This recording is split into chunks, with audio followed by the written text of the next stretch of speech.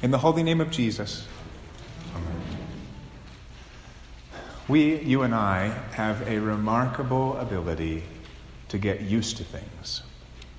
One of the gifts of having children, or even having children around, is that they are not so afflicted. They are not so desensitized. They are not yet used to things in this life. Everything to them is new and at least mildly interesting.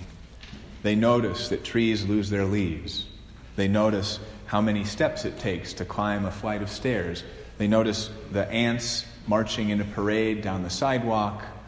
And they notice that bread turns a funny color when it sits out on the counter too long. They notice things, and today Jesus notices that one as well. This funny thing about bread, it perishes. Now we old people look askance at this and say, one of our favorite phrases, of course. Of course, we say. Of course bread perishes. It always does that. Of course trees rot and lose their leaves, and streets degrade, and joints ache in the morning, and buildings crumble, and bodies decompose. Of course they do. They've always done that. But the child and our dear Lord Jesus both remember something that you and I have forgotten. They remember that it wasn't always so. Buildings did not always crumble, and trees did not always lose their leaves and rot, and bodies did not always decompose. And as for bread, that ancient and basic source of human nourishment, as for bread, there is a holy and a divine and even a heavenly bread which does not perish. Jesus says, "Do not labor for the food that perishes, but for the food that endures to eternal life, which the Son of Man will give to you." It should really actually be obvious. Why would one labor for food that perishes? Why would one labor for, let's say, nearly expired milk and soon to be rotten fruit and vegetables? Why would one labor for all the things that perish when he can have food that endures, even to eternal life? And the answer must quite simply be that he has gotten used to it. He has gotten used to everything that perishes, so much so that it doesn't even enter his mind that there could possibly be anything else. He thinks and assumes that everything perishes. He has this sort of sinful amnesia about him. Eternal life isn't even something that interests him, that he would ask questions about, because he has simply forgotten. He does not ask the obvious question, the question that children ask. He does not ask why everything perishes. Why bridges collapse? Why does fruit rot? Why do bodies falter and ache and decompose? Because he's used to it all. And so he goes on through life content with all of the things that perish. Day-old milk, bread with that light dusting of mold, disease, broken relationships, dumb ideas, selfish pleasures, disobedience, anger, greed, sloth, and all the rest of the foolishness of this world. He is content with these things and content with just this life. And he will even spend himself for these things. He will labor and work hard for these things, even though they perish, because he has gotten used to them, and he has forgotten, if he ever knew, of something greater by far called eternal life. But it is this eternal life that the Son of Man has come to give. And so here we are again, today, on the Lord's Day, as we always are, trying our hand again at remembering eternal life, remembering all of those things that do not perish, trying our hand at getting used to those things and getting unused to everything else in this world that is perishable and sinful and is passing away. This is Jesus' task today, here and in the Holy Gospel that we've just read. where people are chasing him back and forth across the Sea of Galilee. And this might seem like rather a good problem to have. People yearning for you, people pursuing you and wanting what you alone can give them. This is the stuff that CEOs long to have. This is the problem, right, that CEOs long to have. This is the problem that Google and Apple have, that we just can't get enough of the stuff that they make for us. But Jesus wants to fix the problem by telling the crowd, his crowd anyway, to stop it, to stop seeking and pursuing and working so hard for perishable bread, for things that get old and outdated. Jesus' task is to remind them of the food that endures to eternal life, to remind them that bread actually does not always perish. The reason things perish is that they have been estranged from God.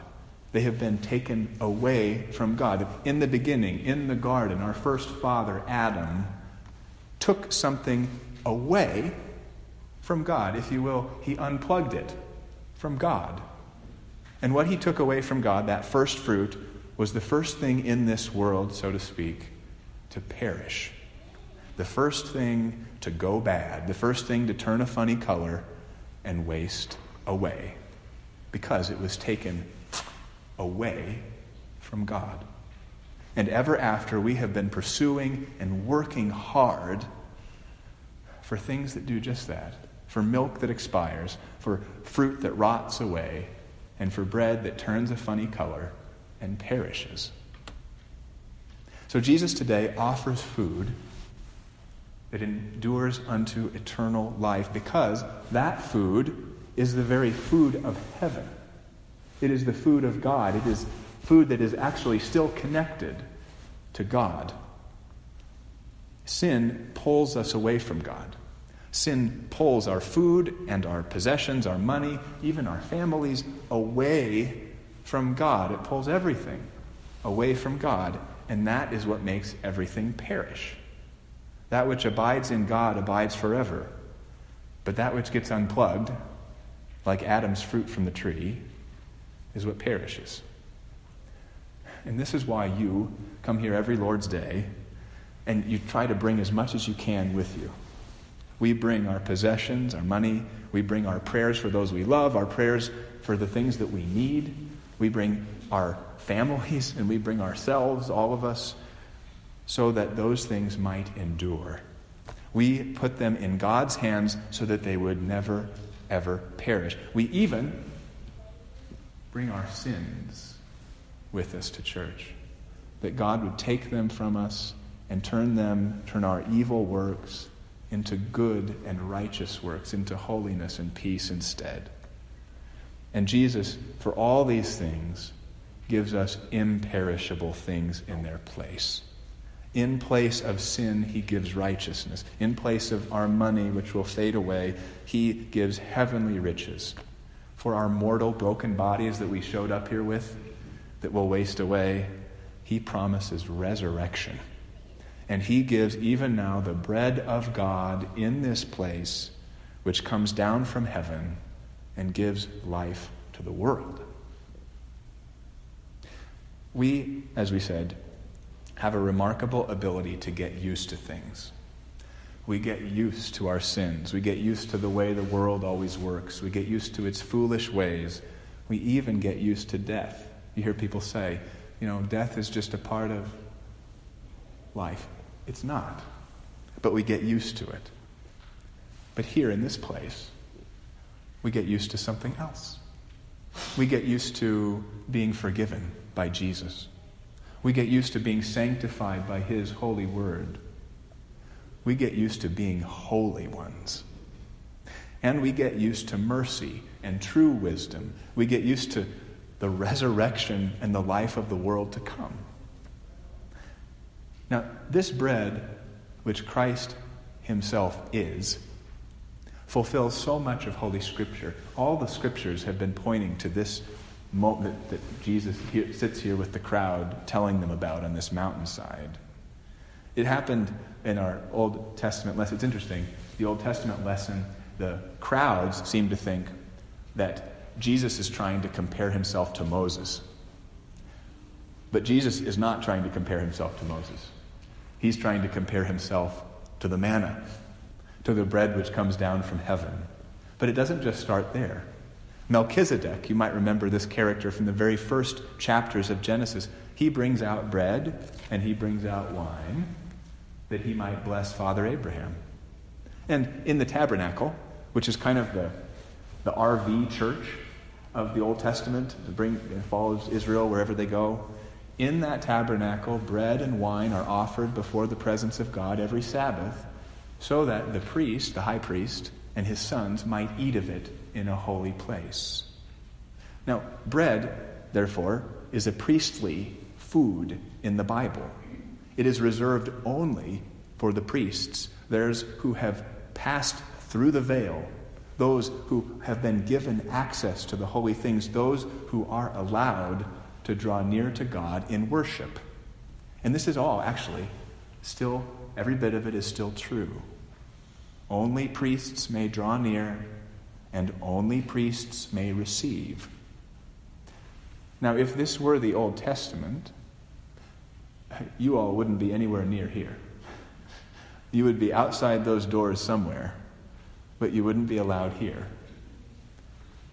But, of course, you have been brought near by the blood of Christ.